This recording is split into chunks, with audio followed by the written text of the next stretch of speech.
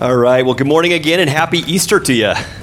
So glad you guys have joined us today. I remember as a kid being in a church, we were in a little bit more traditional church than Ignite, but I can remember kind of one of the rituals and one of the things that I came to expect on Easter Sundays is that the pastor would get up at some point and he would say, good morning, he'd say, Christ is risen. And then everybody in the congregation would sort of say, He's risen indeed. You guys are good. So let's try this one more time. This is like the participatory part of the message, okay? So like I'll say, Christ is risen. And you say, He's risen indeed, right? He's risen indeed. And it's crazy, but that's sort of a worldwide thing. I can remember going to Russia. I served there and lived there for about 18 months between a couple of different years. And I can remember going into churches on Easter, and they say the same thing, except they say, Jesus voskres, and then they say, voistinu voskres. Jesus is risen, He's risen indeed, kind of thing. It's a worldwide thing. Today, probably hundreds of millions of people around the world will greet each other that way. They will say, He is risen indeed. And my question that I'm just going to ask and just ponder for just a second is why? Why would they say that? What's the big deal? Give you another story. I remember reading about an incident early in the 1920s where an atheist communist leader called Nikolai Bukharin was sent from Moscow to Kiev to address an anti-God rally. And for an hour, he just destroyed Christianity, sort of the tenets of the Christian faith. He just pounded them again and again and again and again and again. His goal was to leave no shred of evidence, no possibility that this whole Jesus thing, that this whole Christianity thing could possibly be true. After a full hour of this, when it seemed like nothing was left, he opened it up for questions and thought, well, I'll finish them off with questions. And when a Russian Orthodox priest raised his hand and asked if he could address the crowd, and he said, well, of course. And so he came up, he stood up, and he said 3 words. He said, Christ is risen. Everybody in the entire audience stands to their feet and says, He is risen indeed. With that, he sat down. Right? End of conversation. Again, my question is, why? I mean, what's the big deal? Right? It's not that big a deal, is it? One more. There's a little boy named Philip that I read a true story about.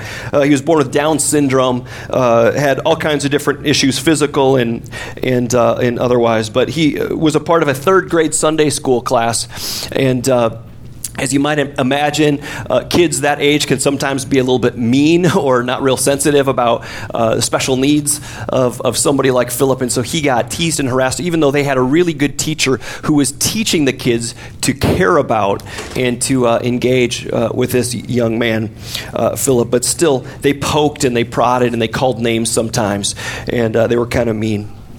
Well, one particular day, the week after Easter, the Sunday school teacher comes in and she brings a bunch of these, it used to be pantyhose egg containers, talking about like legs or something. I don't know what they are, but like pantyhose egg containers. And she gives one to each of the kids in the room. And she says, okay, I've got a challenge for you today. I'm going to let you go outside for just a few minutes.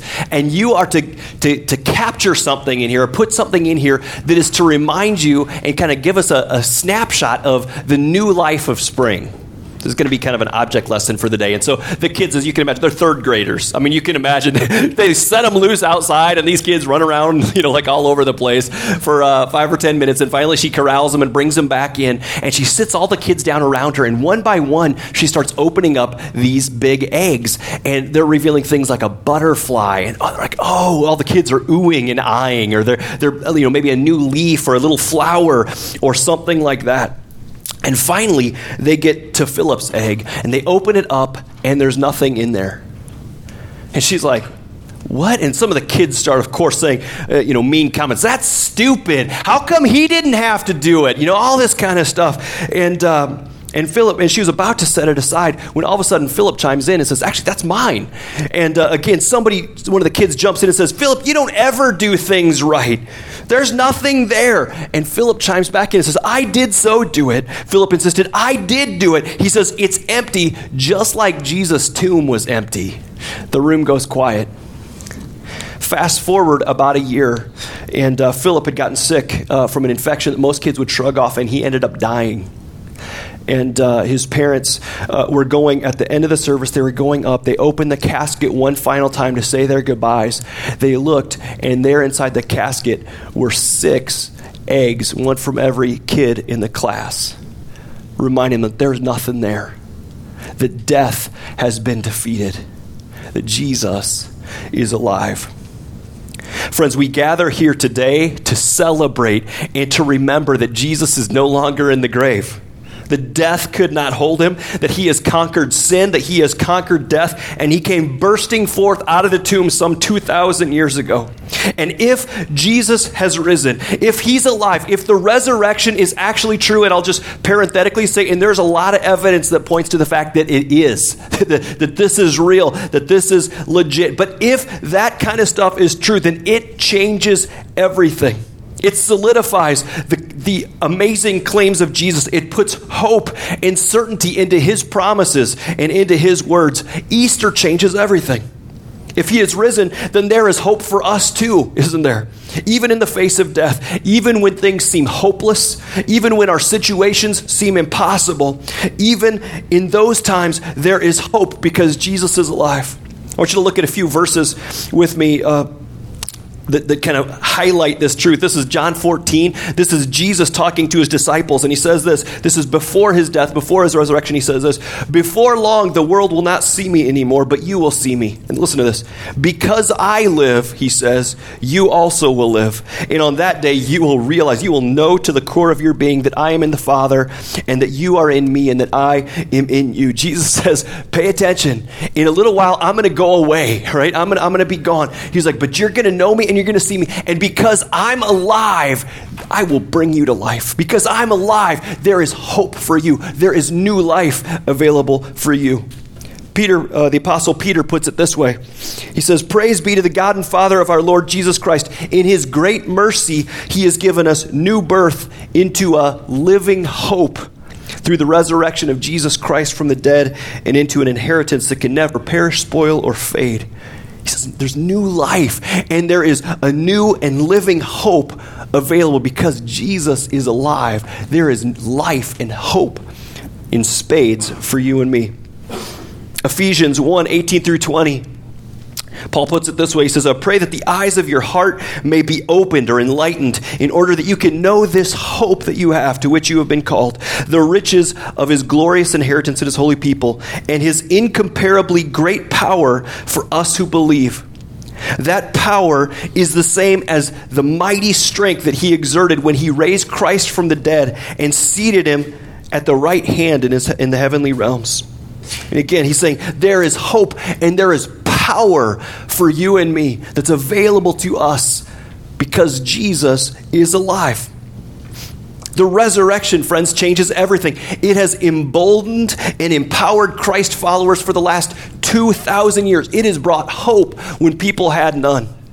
It changes everything. Even the early church, those first Christians in the first century, man, they turned the world upside down. And actually, right, they turned the world maybe right side up because they were filled with this hope. They were emboldened by this truth that Jesus was alive, that not even death could hold him down. What could defeat him? What could conquer him? What could shut down his mission or his power or his love or his purposes for them? It's what transformed people like Peter, who, as we talked about on Good Friday, was intimidated and kind of shut down by a little servant girl. It's what emboldened and transformed him to all of a sudden be a man that stands up in the face of opposition and boldly proclaims the truth about Christ on the day of Pentecost and sees 3,000 people come to know Jesus that day. How do you explain that otherwise, right? He had been convinced that Jesus was alive, and it changed everything for him. It's what changed and transformed the disciple known as Doubting Thomas, right? Who was primarily known for his, hence the name, right? Hence the nickname. Doubting Thomas, who is all timid, who always skeptical, always kind of, I'm not so sure about this stuff. It's what transformed him to become a great church planter. He planted churches across India. In fact, our neighbors here in Peoria grew up in India. One of them went to a church growing up that was started by Thomas in the first century. Isn't that crazy? It's what transformed. It's what changed these disciples' lives, right? They were absolutely convinced that Jesus died for their sins, but he didn't stay dead. He is the God of resurrection. He came back to life again, and that brought hope to them, and it brings hope to us too, doesn't it? I mean, how are you going to stop a Savior? How are you going to stop the mission of God like that? How are you going to stop a conquering king that they killed, but he defeated victory. He rose again victorious and unstoppable. I mean, think about the hope that comes with followers of a resurrected king like that. Think about the confidence and the boldness and the peace that came to their lives and comes to our lives as well from following a Savior like that. Because he lives, there's life for you, and there's life for me. There's peace and joy and confidence for every person on the planet. You know, I was reading through part of the Gospel of John this week, and there was one passage which I've never preached on before, certainly not for Easter, but it comes from John 11. It's about an encounter that Jesus had with Lazarus and his sisters, and this happens actually before the crucifixion, before the resurrection. Typically, I preach on the end of Luke or something like that on Easter, the resurrection story. But this one has great stuff, and so I'm going to kind of weave the two together if I can. And again, it's a story about Jesus' interaction with Lazarus and his sisters, Mary and Martha. Now, the Bible records a bunch of different interactions between them. They're close. Jesus cares about them and knew them well. Well, something happens in the story, and Lazarus has gotten sick. I mean, real sick, as in, like, could die kind of sick. And his sisters, Mary and Martha, they have been around Jesus again. They have seen his healing power. They know firsthand that he is able to heal, that he is able to do the miraculous. And so they send somebody to Jesus and says to tell him, Jesus, the one you love, right? This brother of ours, Lazarus, the one you love is sick. And would you come to us immediately? Would you come real quick? Would you come and heal him so that he doesn't die? And again, Jesus loves this guy. He's for this guy, but he gets held up for a couple of days until he gets word and finds out that Lazarus has actually died. So we're going to kind of pick up the story there. When he finally arrives, he's told that Lazarus has already been in the tomb for 4 days. What do you suppose that's like? Not good in that day and age. Not really great embalming techniques. I mean, it would be pretty nasty. He's been in there 4 days. For 4 days, Mary and Martha have been mourning and weeping and saying goodbye to their brother. They're sobbing. There's wailing. It's a gut-wrenching scene that Jesus walks into. And when Martha hears that Jesus has arrived, she immediately goes out to meet with him. And this is their interaction. Oh, hello. There's all my slides. So hope you got them. If you got all that right now, you can go ahead. You know, you're done for the day. Okay, anyway. John 11, if you got your Bibles, you can... okay, we're kind of in the wrong one, but... if you've got your Bibles, you can open them up to John 11 or the Ignite Church app. You can open up. There's notes and stuff in there. Starting with verse 21, I'll read it for you here. It says this. Lord, Martha said to Jesus, if you had been here, my brother would not have died. As in, if you had been here, if you'd have come right away, you could have healed it. You could have stopped this horrible thing from happening. You could have saved my brother. You could have spared his life. But go ahead and take your time, right? I mean, that kind of thing. If you would have been here, my brother would not have died. But then she says this, it's kind of her faith statement. But I know that even now, God will give you whatever you ask. Jesus said to her, your brother will rise again. And Martha answered, I know that he'll rise in the resurrection at the last days. But Jesus said to her, I am the resurrection and the life. The one who believes in me will live, even though they die. And whoever lives by believing in me will never die. Do you believe this? Let's jump ahead to verse 38. It says there's some interaction back and forth. And then it says this, Jesus, once more deeply moved, came to the tomb. It was a cave with a stone that's laid across the entrance. Take away the stone, Jesus said. But Lord, said Martha, the sister of the dead man. By this time, there's a bad odor. The joke around our home this week, by the way, has been, the King James translates that, he stinketh. so that's been the joke. Yes, there's a bad odor, right? He stinketh, Lord, for he has been in there for 4 days. And then Jesus said, did I not tell you that if you believe, you would see the glory of God? And so they took away the stone. And then Jesus looked up and said, Father, I thank you that you have heard me. I know that you always hear me, but I said this for the benefit of the people standing here, that they may believe that you sent me. When he said this, Jesus called out in a loud voice, Lazarus, come out. And what happened? The dead man walked out, his hands and feet wrapped with strips of linen and a cloth around his face. And Jesus said to them, take off the grave clothes and let him go. I mean, can you imagine the scene? I mean, that's one of those times that I'm like, if I had a time machine, I'd be there. Like, wouldn't that be cool? Like, amazing. Lazarus, come forth. An amazing kind of picture. And yet the words that really struck me and have been running through my head all week are the words that he says in the passage before, in that part before that, where he says to those around him, he says, I am the resurrection and the life. I am resurrection. Think about that statement for a second. I mean, he's not saying, I do resurrections. That's something I do. He's not saying, I do the work of bringing dead things back to life. That's not what he says. He says, I am. This is who I am. I am resurrection. The resurrection is not just an event in human history. It's a person. It's not just what he does. It's who he is. Dead things don't stay dead when Jesus walks into the room because he is resurrection. So Jesus, again, think about this. The one who is the resurrection, he walks up to the tomb where Lazarus has already been dead for 4 days and he stinketh, right? People are weeping. There's no hope. It's game over. But Jesus says, take the stone away. And he says in a loud voice, come out. And what happens? Resurrection happens. Right? Jesus brings the dead man back to life and he walks out. Friends, you never know what's going to happen when Jesus, the resurrection, walks into the room.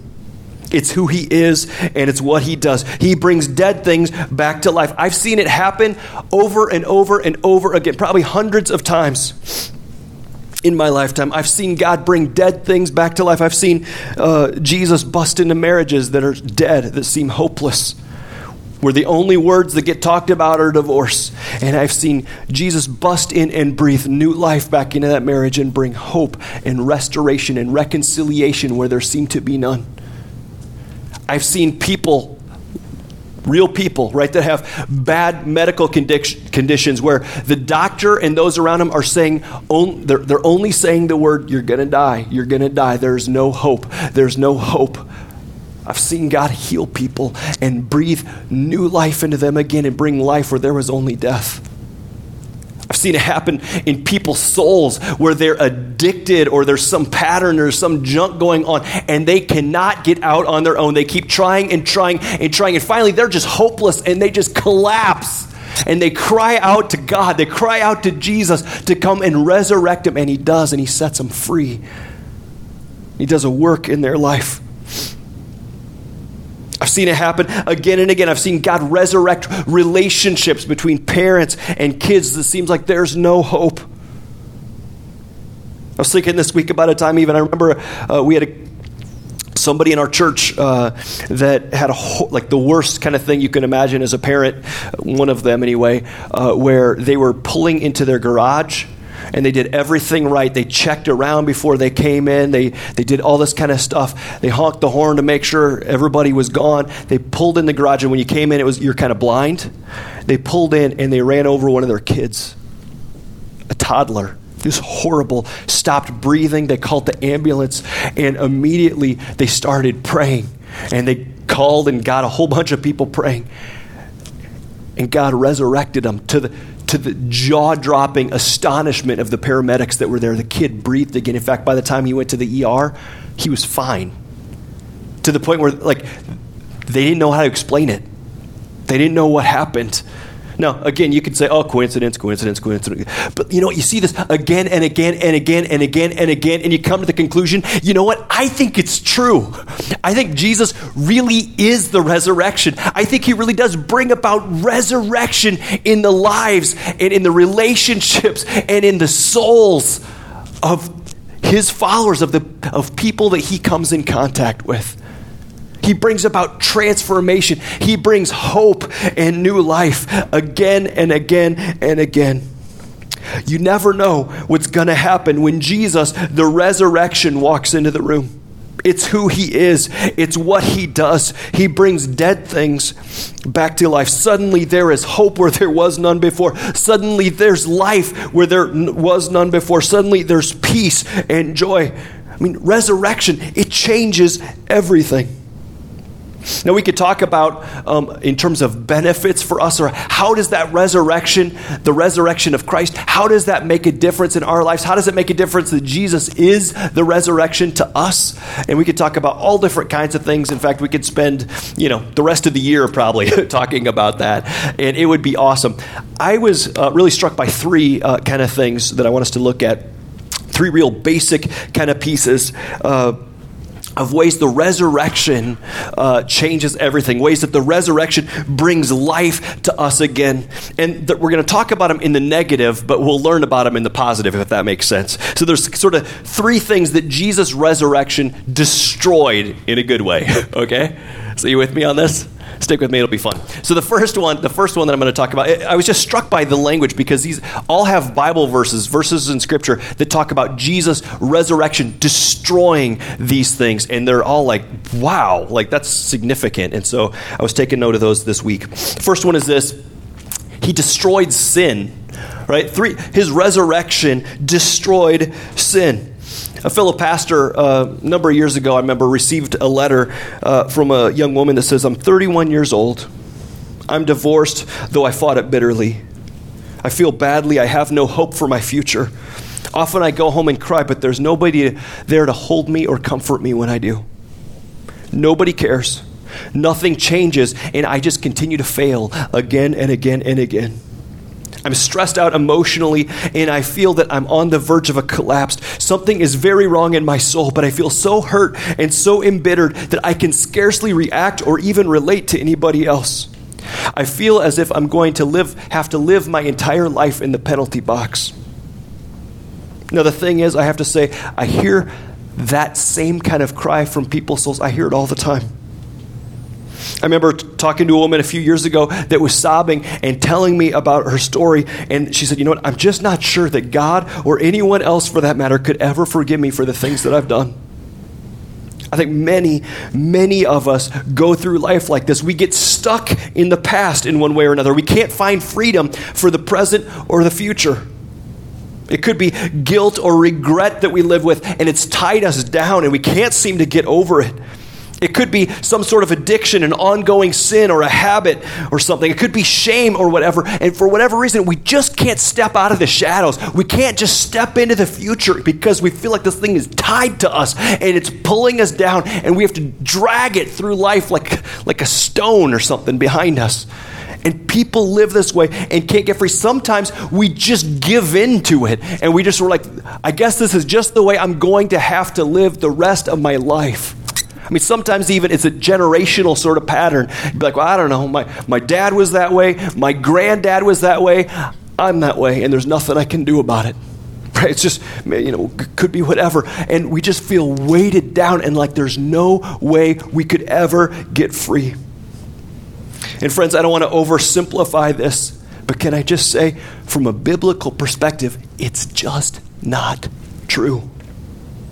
I mean, part of the good news of Jesus' resurrection is that you and I can find freedom, that we can find forgiveness from our past, that Christ, the resurrection, can come in and cut the cords of the past and set us free.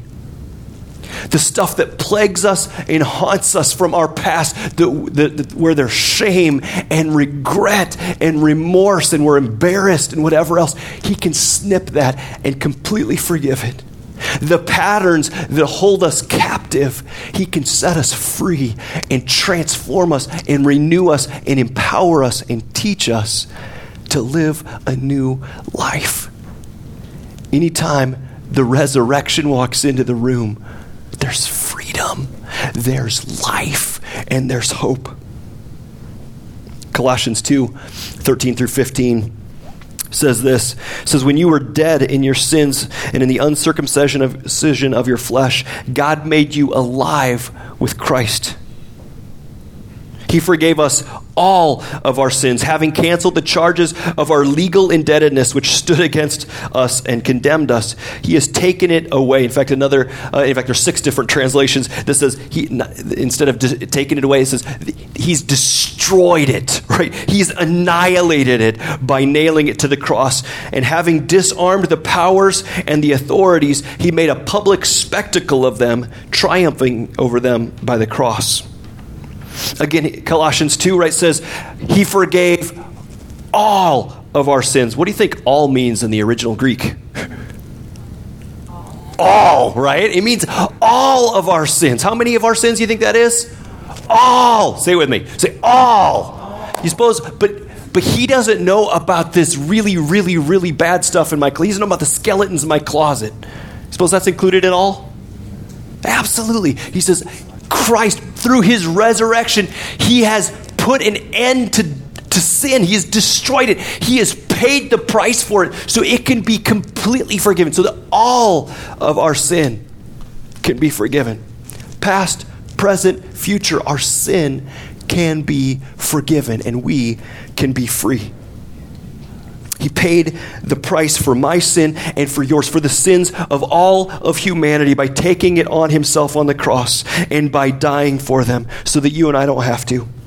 And then he rose again, victorious over that sin, and offers to forgive completely. The Bible says as far as the east is from the west, that's how far he'll remove your sins from you. I will completely forgive you, Jesus says. I want to give you a fresh start. I want to give you the ability to start again. Getting a new life, freedom from the past, freedom to start again. Jesus destroyed sin and set us free. The second thing, and we've kind of already hit on this, but he destroyed death through his resurrection. Now, I have to say, being a pastor, I get to be around people sometimes that are on this journey, that sometimes have a terminal illness or whatever else, and I'll have to sit with them and pray with them. I'll talk with them, whatever, as they are looking at their own mortality. And I have to say, this is one of those issues that we don't really like to talk about. We don't like to ever really consider. And I think part of the reason why is because when it comes down to it, we're a little bit afraid. We've never died before, right? We don't really know what's all involved with that. We're not 100% sure about what's happening on the other side. And so we tend to avoid stuff like that. We tend to not want to have those conversations for as long as we can until something forces the conversation on us. And then all of a sudden, we've got all kinds of questions. We're all kinds of uneasy about that, right? We're like, oh my gosh, what is going on? I'm kind of freaking out about this because we're not 100% sure about what that means for us. Is there a heaven? If so, am I in? Am I going? Can I know that for sure? Am I okay? Am I living my life the way I'm supposed to? We have all kinds of questions, and it makes us uneasy. I think if we're really honest, all of us have some similar fears. We're sort of scared to death of death in some ways. We're frightened about what lies ahead. We need to know what's going to happen after we die. But I have to say, friends, part of the good news of Easter is that you and I don't have to be afraid of death. Jesus proved it. He is the resurrection. He has conquered death. He has been to the other side and comes back and now promises and says, you know what? There is life for you if you will come and put your trust in me. I read a little meme or something this morning I thought was great that said Jesus didn't die so that he could rise again. He died so that we can rise again, right? He's always lived. He's always been alive, right? He's the eternal one. He did it for us so that you and I can have the hope and the promise and the peace that says, you know what? 1 minute after I die, if I belong to Jesus, 1 minute after I die, I will be more alive than I've ever been. Right? I will be with Jesus, who is the resurrection. Jesus says, I am the resurrection and the life. The one who believes in me will live, even if he dies. He will resurrect our souls, and we will be with him forever. At the real resurrection, we get new bodies. It's a whole deal, right? Ones that will last forever. It's an amazing deal. Hebrews 2:14-15 puts it this way. It says, since the children have flesh and blood, he too shared in their humanity, so that by his death, listen to this, he might destroy him who holds the power of death, that's the devil, and free those who all their lives were held in slavery by their fear of death.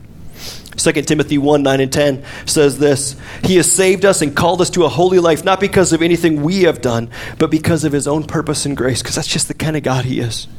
This grace was given to us in Christ before the beginning of time, but it has now been revealed through the appearing of our Savior, Christ Jesus, who has destroyed death and has brought life and immortality to light through his gospel.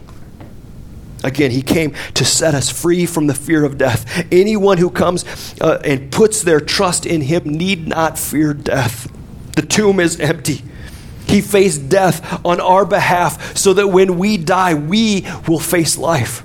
He offers eternal life to all of us free of charge if we'll receive it. Romans 6 puts it this way, right? It says, the wages of sin is death. That's what we deserve. That's the wages of what our actions and attitudes, are just sinful and rebellious bent deserve. It says, but the gift of God, the gift given to us through Christ is eternal life in Christ Jesus our Lord. It's a gift that's made available to you and to me because he lives, because he has died for our sins and risen again. He destroyed death. And now life is available free of charge to anyone who will receive it.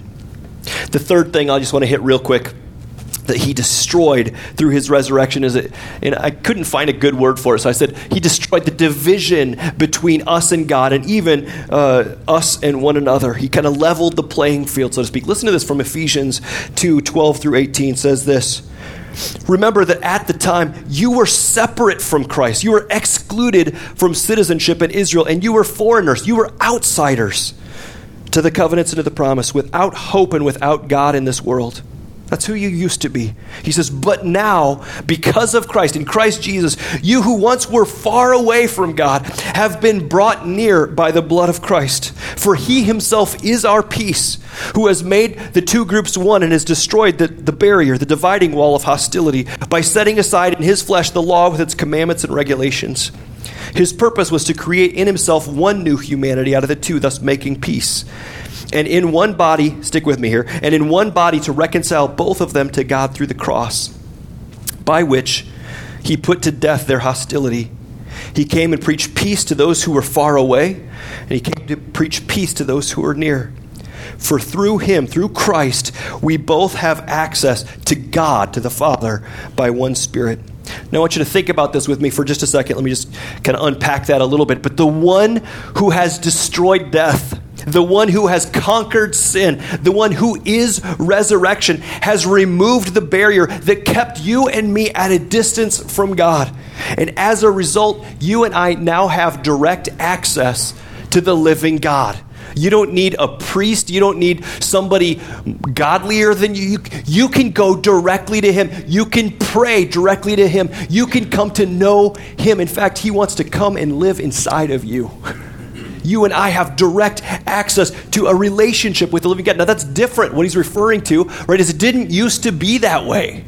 It didn't used to be. Back in Old Testament days, right, where would Gentiles, so how many of us are Gentiles, by the way? Non-Jews.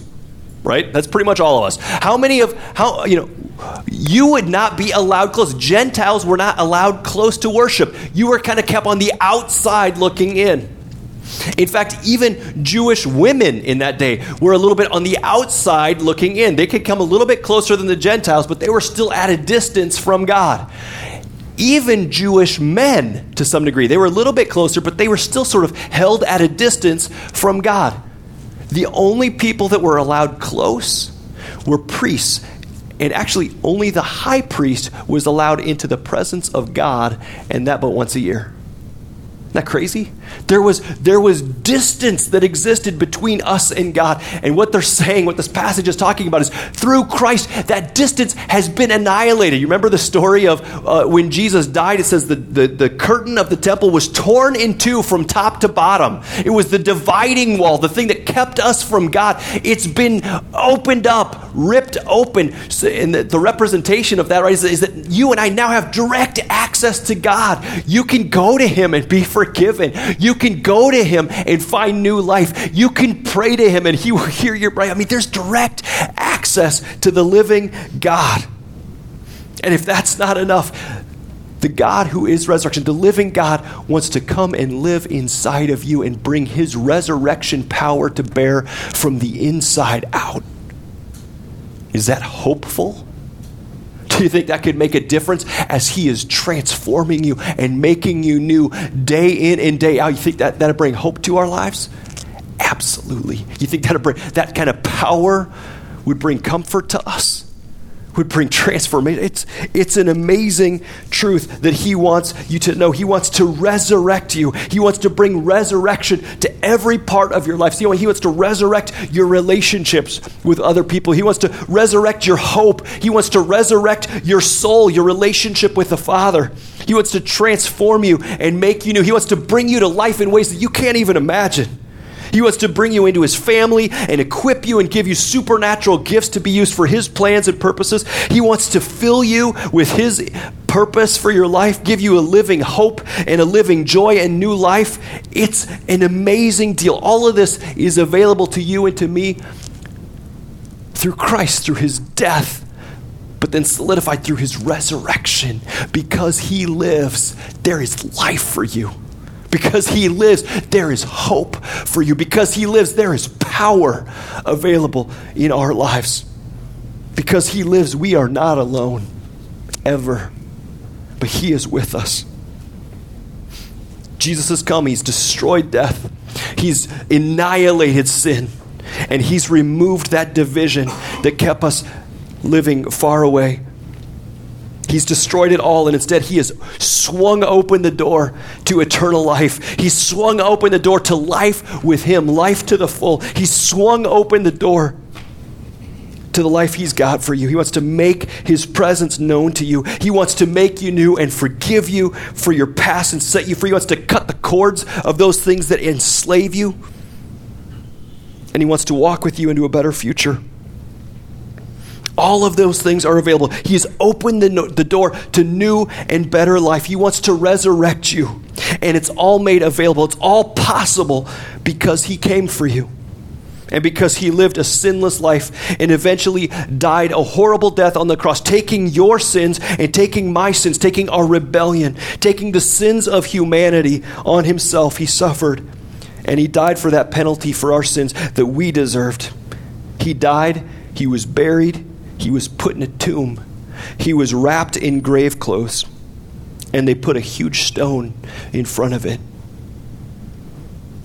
But just like Jesus cried out, Lazarus, come forth, right?